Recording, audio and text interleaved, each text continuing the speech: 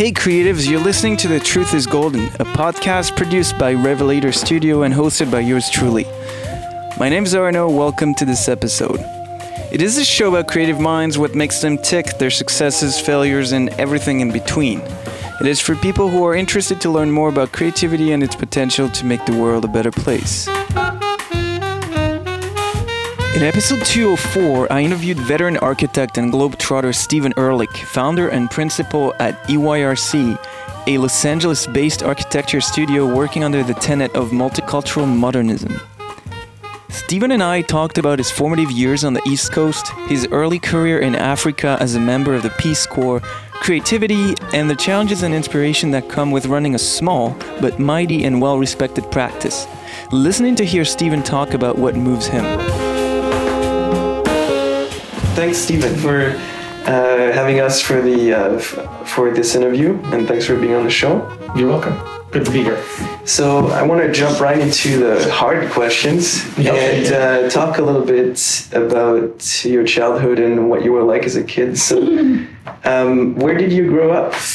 Well, I grew up in upstate New Jersey, in Radburn, New Jersey, which is a very interesting community. It was the first planned designed community in the United States, designed by Wright and Stein. And it had green belts and cul-de-sacs. And I grew up there, and we also had a summer house in upstate New York. So that's where I grew up. And so what were you like as a kid? What was I like as a kid? Well, as it relates to architecture, I used to love to build forts and tree houses, and I dig tunnels in the snow. I really liked to build things, and I realized that early on.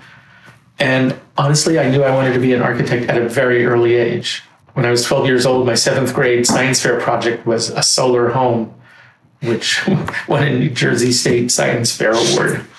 That's part of how I was like as a kid. So do you know at what point, or do you remember at what point you decided to become an architect, or was there an event or something that... Well, I think I knew that I really loved to build things. I knew that I was just so motivated and excited to be doing these tree houses and forts as a little kid. And then maybe around 11 or 12, I was given a book about Frank Lloyd Wright, and I think that solidified it. That made me know for sure that was the path I would go on and be on. And to this day, many years later, I'm still on that path, and I know it's the right one for me. So was architecture something that was appreciated or celebrated in your family? Well, it's interesting. My father was an inventor and a mechanical engineer, so some of his clients were architects, and they would sometimes discourage me from being an architect because I think they understood that it's not an easy profession, but nothing would dissuade me, and I would say my parents were very supportive. And so there was no consideration at any time for you to consider other careers? Not really, no. I was given the freedom to choose my own way. So I want to jump forward a little bit in time and talk about your time in Africa. Sure. How did you end up there? Okay, so in 1969, I graduated from Rensselaer Polytechnic Institute in upstate New York with a bachelor's degree in architecture, a 5-year program. That was the year in 1969 that the Vietnam War was raging, and there were no longer deferments for graduate school. And my options had narrowed because I wanted to do service for my country, but I didn't want to support a war that I didn't believe in. And the Peace Corps was the perfect alternate, which was service for my country. And in the end, I was able to be the first architect placed by the Peace Corps to work in Marrakesh, Morocco for the urban planning and architecture department of the Moroccan government in Marrakesh. And I did that for 2 years.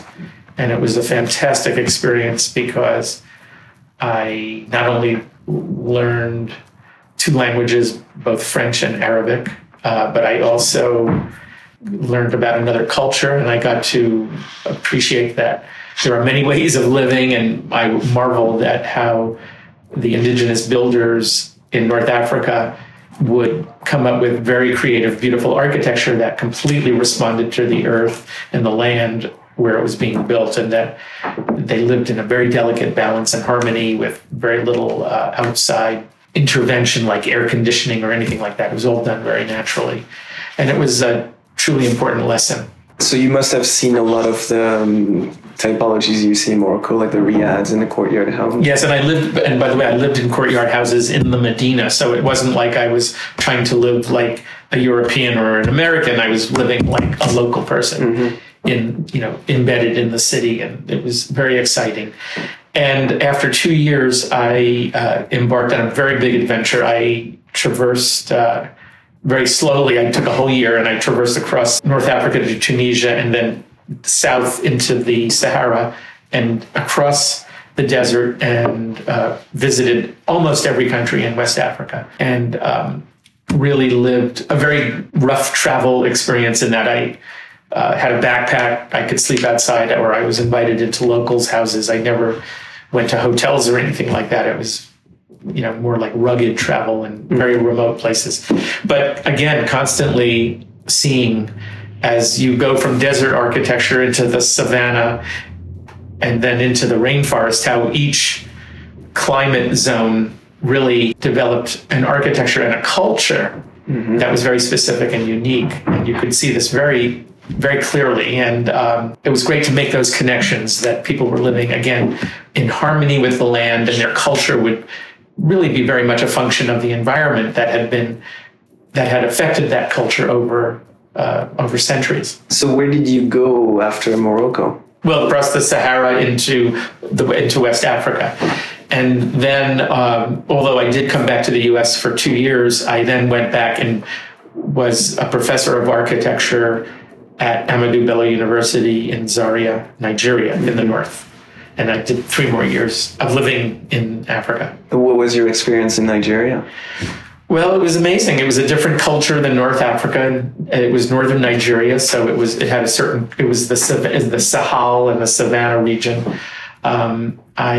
Interestingly enough, I was one of the first professors to teach the students about how they should look to the roots of their architecture. And even though they would be designing brand new, modern, contemporary government centers, schools, libraries, whatever those programmatic buildings would need to be, that they would still understand climate, environment, culture, and be responsive to that in a new way. And the students really responded very well to that. And I also took the opportunity to travel, more locally and explore more and get more embedded in the culture. So this African experience, how would you say that has influenced you, and what are the lessons you've learned from it? Well, I coined a phrase called multicultural modernism. That's the work that we do here now, and it emerged out of this 6-year experience. I would say that it's how can an architecture be global and local simultaneously? How can it respond to the environment and the climate? How can it be sustainable and yet be fundamentally sustainable in a very natural way, as well as embracing new technologies and also being sustainable, but not trying to be sustainable by only applying something, but by understanding the fundamentals. And also to realize that architecture is an art that serves people. Enhance that. How do we put people in touch with each other? How do we put people in touch with the cities they live in, or in maybe a very quiet, natural environment that they may live in? So each project is different, but I would say that I learned a lot from the wisdom of indigenous builders. And so you've touched on one aspect of this multicultural modernism being sustainability. Yep. What about cultural sustainability and the preserving of culture? Well, that's an interesting question, because culture is changing quickly.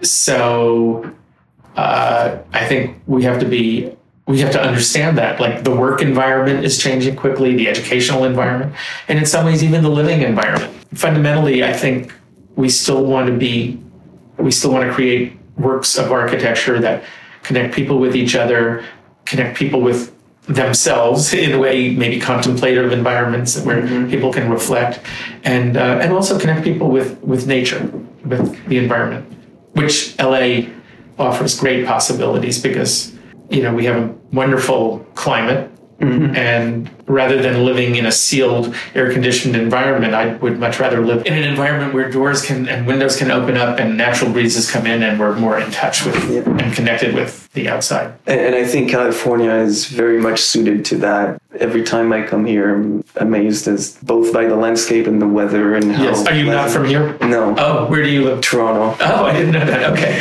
So so apropos to that, when I was living in Nigeria at the end of my second year of teaching, I visited over the summer when we had summer break, school break. I came to visit my sister in LA, who lived in LA and works in the movie business. And honestly, the light bulb went on that, because I didn't really know LA, and I really saw it. I felt it as the place I wanted to be. I knew that I could continue to experiment with indoor-outdoor architecture, courtyards. I had lived for 6 years in courtyard houses in Africa, both North and West. And I was wanting to continue that exploration. And also I felt that it was a diverse city that feels like a melting pot and kind of a crossroads of cultures and peoples from all over.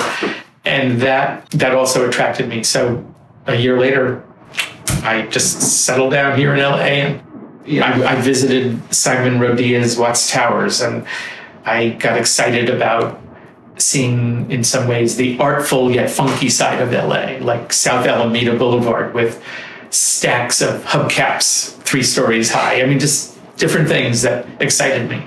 So is it fair to say that the potential of what could be in LA is what attracted you? Absolutely. That's what I felt. I felt the potentiality of coming to LA, and now I've been here since 1977, so over 40 years. Wow, that's a long time, and it's definitely my city. Yeah. So after 40 years, does that still ring true? Absolutely, completely. Yep. Yeah, I like to say we look out to the Pacific Century. Yeah. So going back to traveling, but not specifically about your African experience, but in general, do you have a favorite place to travel to? The next one. The next place is my favorite. I want to continue to travel. I have actually been back to Morocco a few times since returning from my big sojourn. So I have to say Morocco does have a special place. I am interested in so many different places, and I kind of like somewhat adventurous travel, let's say. So can you describe that too?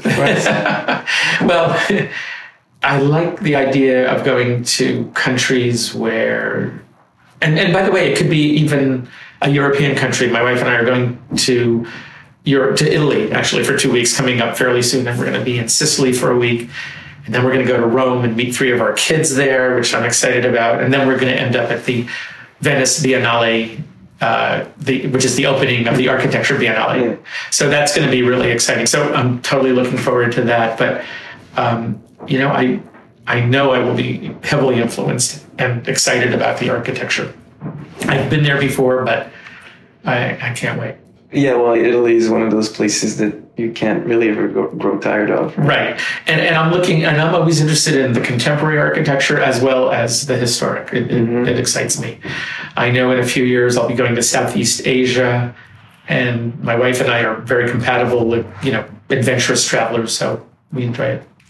So speaking of architecture, what would be your biggest influences in the field of architecture? Well, I just told you one of the biggest one, which is really the influence of vernacular builders throughout the world. Mm-hmm. I started off in school really being mesmerized and studying deeply the work of Le Corbusier, Louis Kahn, Mies van der Rohe, Frank Lloyd Wright. These were my heroes, if you will, as a student. And now in LA, I would say I was definitely influenced by the early California modernists like Richard Neutra. Perhaps more so even would be Rudolf Schindler, who I've had a very close experience. Actually, I've had an experience with both of those architects, having remodeled some of their houses and even owning a couple of them. And then, there's the the later year modernists, influenced by Ray Cappy, by Raphael Soriano, Charles and Ray Ames. The list is long. And of course, the explosive, pure, intuitive architecture of Frank Gehry would be also, somewhat of an influence, of course. And so what would be your influences outside of architecture? Good question. Nature, looking at just getting excited by the landscape. We just finished a house in Palm Springs, nestled up in the rocks. In fact, we were just there photographing it, Megan and I and the photographer, and, really looking at the landscape and this very barren, beautiful, mesmerizing place, and how the architecture really grows out of it and becomes part of it. So I'd say that the landscape really, truly affected. Yeah, beautiful house. So, I would say landscape greatly affects the landscape. That's a great source of inspiration, especially in California. I did a motorcycle trip a couple of days ago up the coast and going east down to the Central Valley and coming back through Los Padres National Forest. Nice. And in 550 miles of riding, the variety of landscapes it's unbelievable, right? Not like anything I've ever seen before. California is so rich in varied landscapes. It's amazing. We have done, probably most of our projects are LA centric, but we've done work in the desert, including Palm Springs, a house there, but also we've done 2 university buildings in Phoenix, Arizona, and a United States federal courthouse in Yuma, Arizona. So these are desert climates. And we're now doing more work in Northern California, including Marin County and Silicon Valley, and those have their own special landscape that's influencing the architecture as well. So going back to the idea of influences, have you had or do you have any mentors? Well, I would say that the people I mentioned earlier would be mentors, some living and many who are no longer with us. And so what would you get out of such relationships? Well, for example, one of my friends and master architects is Ray Cappy, who now is 90 years old. And we do have a relationship. And I think we have very interesting discussions and conversations, and we have had them for many years. We've been friends for 25 years. We would talk about the big picture of architecture, but we would also just talk about, the realities of architecture and some of those important factors. What does it take to be a successful and, practicing architect that people want to continue to hire? Because without people who hire us, we can no longer do our work. And speaking of, that's a perfect segue for my next question. Speaking of being successful in one's career, what would you say is the biggest risk you've ever taken? Oh, I've taken a lot of risks. Well, launching out on my own was a big risk. That took place in 1979. I passed my licensing exam, and I had designed a house for someone I knew, a small house up in the mountains of Santa Cruz. And I had been working for an architect in Malibu, and I really wanted to launch on my own, but didn't really have any other work. So I told my client, if he wanted me to, I'll build the house for him. And he said, great. So I moved a trailer up to this mountaintop ridge in a remote area. And I became the construction manager who hired all the subcontractors and helped out doing some of the construction, and did that for a year. So that was a big risk. So looking back at it, obviously hindsight's 2020, but how crazy would you say that idea was at the time? I don't think it was crazy. It just was following the instinct of the will to build and wanting to. And by the way, I might add that having worked on construction sites gives me an appreciation for the craftsmen and the workers that put buildings together. And actually, one of the things that I integrate into projects, in particular houses, is that I like to see the hand of the craftsman. And so instead of painted drywall, I prefer hand-troweled plaster with wax over it. And you actually see the process of the craftsman working rather than covering it up. So it's paying homage to maybe a more traditional way of building? Traditional being very old and traditional, maybe, like hundreds of years ago. And I do like also to see materials that will actually weather over time, like take a piece of steel and let it rust, and just to watch it go from gray to that beautiful rusted red, deep, rich orange red color, and to see it go through transformations. I actually enjoy that quite a bit. And I think from my perspective, that's actually a quality that we don't see enough in architecture. A lot of the buildings that come out, some of which are great buildings, don't necessarily age really well because they look really good when they come out of the ground, but then the aging process or the kind of the way it's going to look through its life cycle is not necessarily well thought about.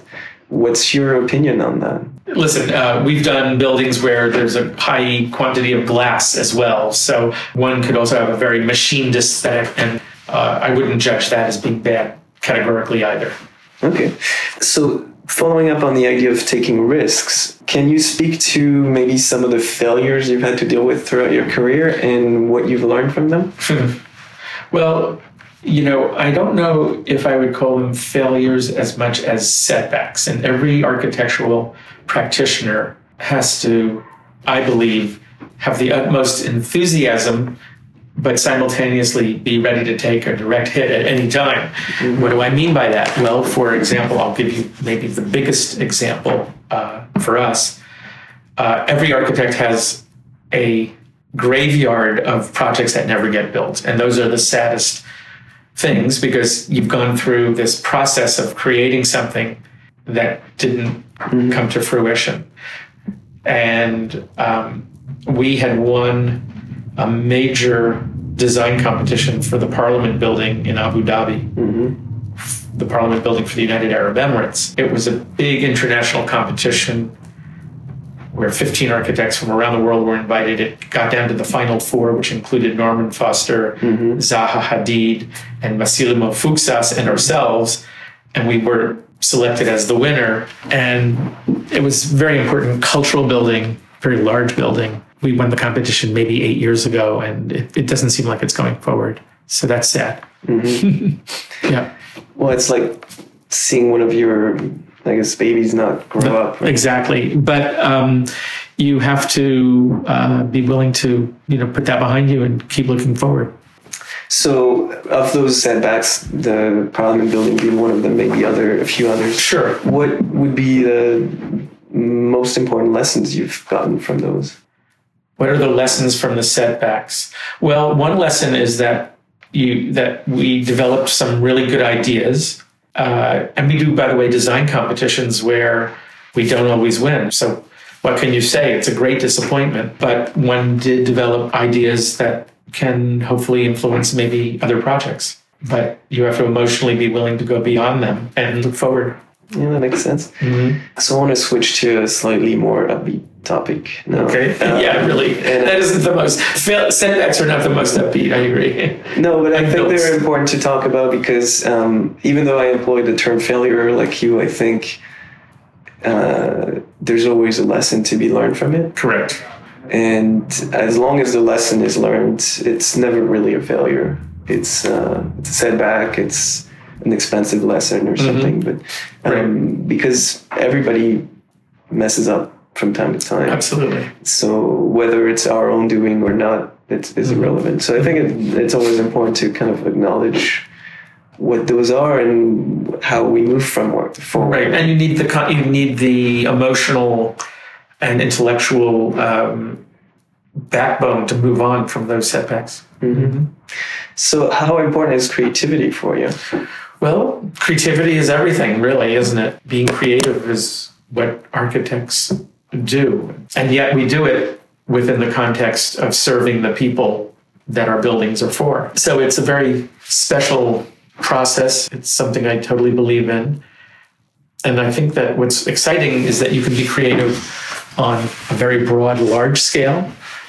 Like, how does a building fit into a city and celebrate the life of the city? Or it could even be some little detail, like how does a certain material turn the corner? Or what is the selection of that material? So the range and scale is quite special. And so do you have outlets outside of work that allow you to be creative as well, or you pour your entire being into your work? Well, first of all, I mean, I have 3 grown daughters and a grandson, and that's obviously a very big creative position to be in, and I'm very happy about that, of course. But you know, when I travel, I sometimes do little drawings or watercolors during travel. But no, I think fundamentally my creativity is focused largely on architecture. So one of the previous guests on the show said something that I keep thinking about to this day. He said, the act of living is inherently creative. Yeah, I wouldn't argue that. Yeah, I mean, it is. Again, I'm going to just go back to travel for a moment, because with travel, at least for me, I become inspired. I'm inspired by a new place. Mm-hmm. And that engagement with that new place and being influenced by it is a form of creativity that will somehow, in some perhaps intuitive way, manifest itself for future projects. And you know, at this point, also, our practice has really, you know, it started off with just me alone out of a pickup truck, moving into a garage, and then above the garage, and then it's evolved over 40 years, and now we're 35 people, and I've got 3 partners and incredibly talented staff of young, talented people. So it's a lot of the creativity is also now, how does this collective of talent work together? And how do we interact? How do we inspire each other? How do we communicate? All those things are very important. So what is your secret sauce to keep that culture that drove you to start the business alive in a firm of 30 plus people? Yeah, well, first of all, building an atelier or a architectural practice is a creative endeavor. It really is, because you need the right mix of people and the right mix of talent. And that could be differences in perspectives, differences in age, differences in ideology, architectural ideology. Mm-hmm. So like a marriage, the secret is communication and compromise. And I think that in some sense, being open to listen to ideas, being able to challenge our younger practitioners is part of that creativity. So an exchange of ideas, an exchange of thinking. And so much of larger scale architecture is complicated building projects that have to come together and be understood in many, many complicated ways. Mm-hmm. And that helps inform the solution. So when you first answered the question on creativity, you briefly mentioned the creative process. Can you speak to that process and what it's like? Well, there's certainly a creative process, and sometimes the creative process could be, you know, sketching in a sketchbook with fundamental ideas. Sometimes it's working hand in hand with a young architect who's developing a scheme on the computer and being able to, we have so many fantastic now high technology tools to help us understand our designs. It could even be conversations and groups of us challenging each other verbally about the ideology and where we're going on a project. Mm-hmm. So there's a lot of moving parts. So is there a lot of debates going on? There are debates. There are ideas put on the table. We like to challenge each other. That's a good thing. Is there something that's particularly annoying to you when it comes to being creative, or constantly having this need to be creative because it's what you do for a living? Right. Things that block you or frustrate you, and how do you deal with them? Listen, there are many aspects that annoying is maybe a kind word, but you know, there's been a lot of layers of bureaucracy that have entered into being able to build a building, often in urban settings, and sometimes there needs to be community engagement, and you can go through long processes of getting buy-in. Mm-hmm. But that is, I accept that, and we accept that as part of the process, and we go through it. And honestly, that dialogue can make a building or a project a better one. So I'm not denigrating it, but it could add years to a project. And bigger, complicated projects can take 10 years easily. So it's just, that's the way it is. And so you're talking about that dialogue with the users or the community, right? Well, the users are one thing. Achieving the right building for the users is often quite doable and a very fun process. But if you're building a public building within an urban, dense environment in LA, and you have to go through the public process of presenting it, you're never going to get 100% approval because people are always going to say, well, it'll add to traffic and it'll add to pollution. And these are things that are beyond what one building will do, but you become a target. So we just have to deal with that and try to be patient and communicative. You become the catalyst for those objections that are not necessarily directed at you, but you're kind of like you become a juicy target. Yes. So aside from everything we've already talked about, like creativity and personal inspiration, is there things that you've uncovered as being conducive to doing great architecture as part of your design process, or maybe things that separate what your firm does from other architects? I think we're responsive. I just think we're responsive to the big picture. Can you elaborate a little bit on that? I have, but I'll say it again. I think we listen to people and place, and we're not creating an architecture that is about us. It's not about look at me or here it is or here we are. It's really about a sensitive, beautiful, functional reaction to the site and to the people that the building serves. That makes a lot of sense. What would be the accomplishments, either professional or personal, that you're the most proud of? Well, I talked about my kids. That's very high up on the list. Happily married, that's also high up on the list. Very proud of the partnership that is in place at the firm. And I'm proud of the projects that we've built. I really am. I mean, I'm really proud of them. And in 2015, we were recognized by the American Institute of Architects with the Firm Award, which recognizes a distinguished body of work. And that's nationwide, right? And it was the Nationwide Firm Award, yes. And that's probably, of all the awards, and we've won many design awards, that's maybe the one I'm most proud of because it rewards the collective, not just a singular building. That makes a lot of sense. And it rewards not only the collective of buildings, it rewards the collective of the people working here to create those buildings.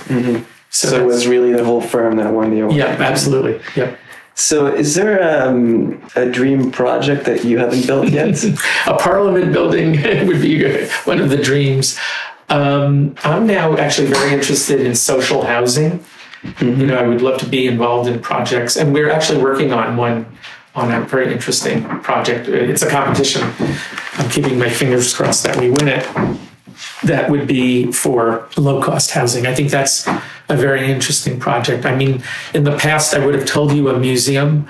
I mean, I would have, of course, enjoy designing a museum, but I'm keenly aware of social issues, and any projects that can serve a larger community is of interest. And so low-cost housing is not the most glamorous type of architecture. So what attracts you to that? Well, the need really attracts me. The need that the city and the government has to put resources into the problem of homelessness. I mean, how do we deal with that? You know, I'm saying that not only as an architect, but as a concerned citizen. It's a big issue. And obviously, it won't be resolved by one building. It has to be really looked at as a whole societal issue. So I'd like to do a little probably unusual exercise as one of the last couple of questions. And I call it a deathbed exercise, where if you picture yourself, whenever that is, on your deathbed, what would be the legacy you would like to leave? I think the body of work will speak for itself. I'm very happy that my archives have been invited to be in the University of California Santa Barbara Museum, like a museum, Mm-hmm. where Rudolf Schindler's archives are also stored. So that's a great honor. But that's not the legacy. I think the legacy is two things. I think it's the projects that have come before, and hopefully the happiness that they bring to people, and the projects that will come. Okay, great answer. So, last question, Stones or Beatles? I love it. That's a tough one. Well, I'm going to tell you a little story. So when I was in the third year of architecture school, which would have been 1966, and I was designing a project, and my professor came over to me and said, design like the Rolling Stones and less like the Beatles. But frankly, it's a tough call. The Beatles were incredibly creative, and the Stones were just so rhythmic and influenced by the blues. So as someone who likes to have their cake and eat it too, I'm going to take both of them. Well, it's been a great pleasure. Thank you, Arno. For your time. I enjoyed it. Hey again, Arno here. If you liked this interview, be sure to give us a review on SoundCloud or iTunes. This episode was produced by Revelator Studio, edited by Ryan Akhtari, with music by Bounce Trio. To be notified of upcoming episodes, follow us on Instagram and Twitter at Revelator_TO, or sign up for our newsletter on our website at rvltr.studio. Keep on supporting creativity and never stop kicking fear in the nuts. Till next time, ciao.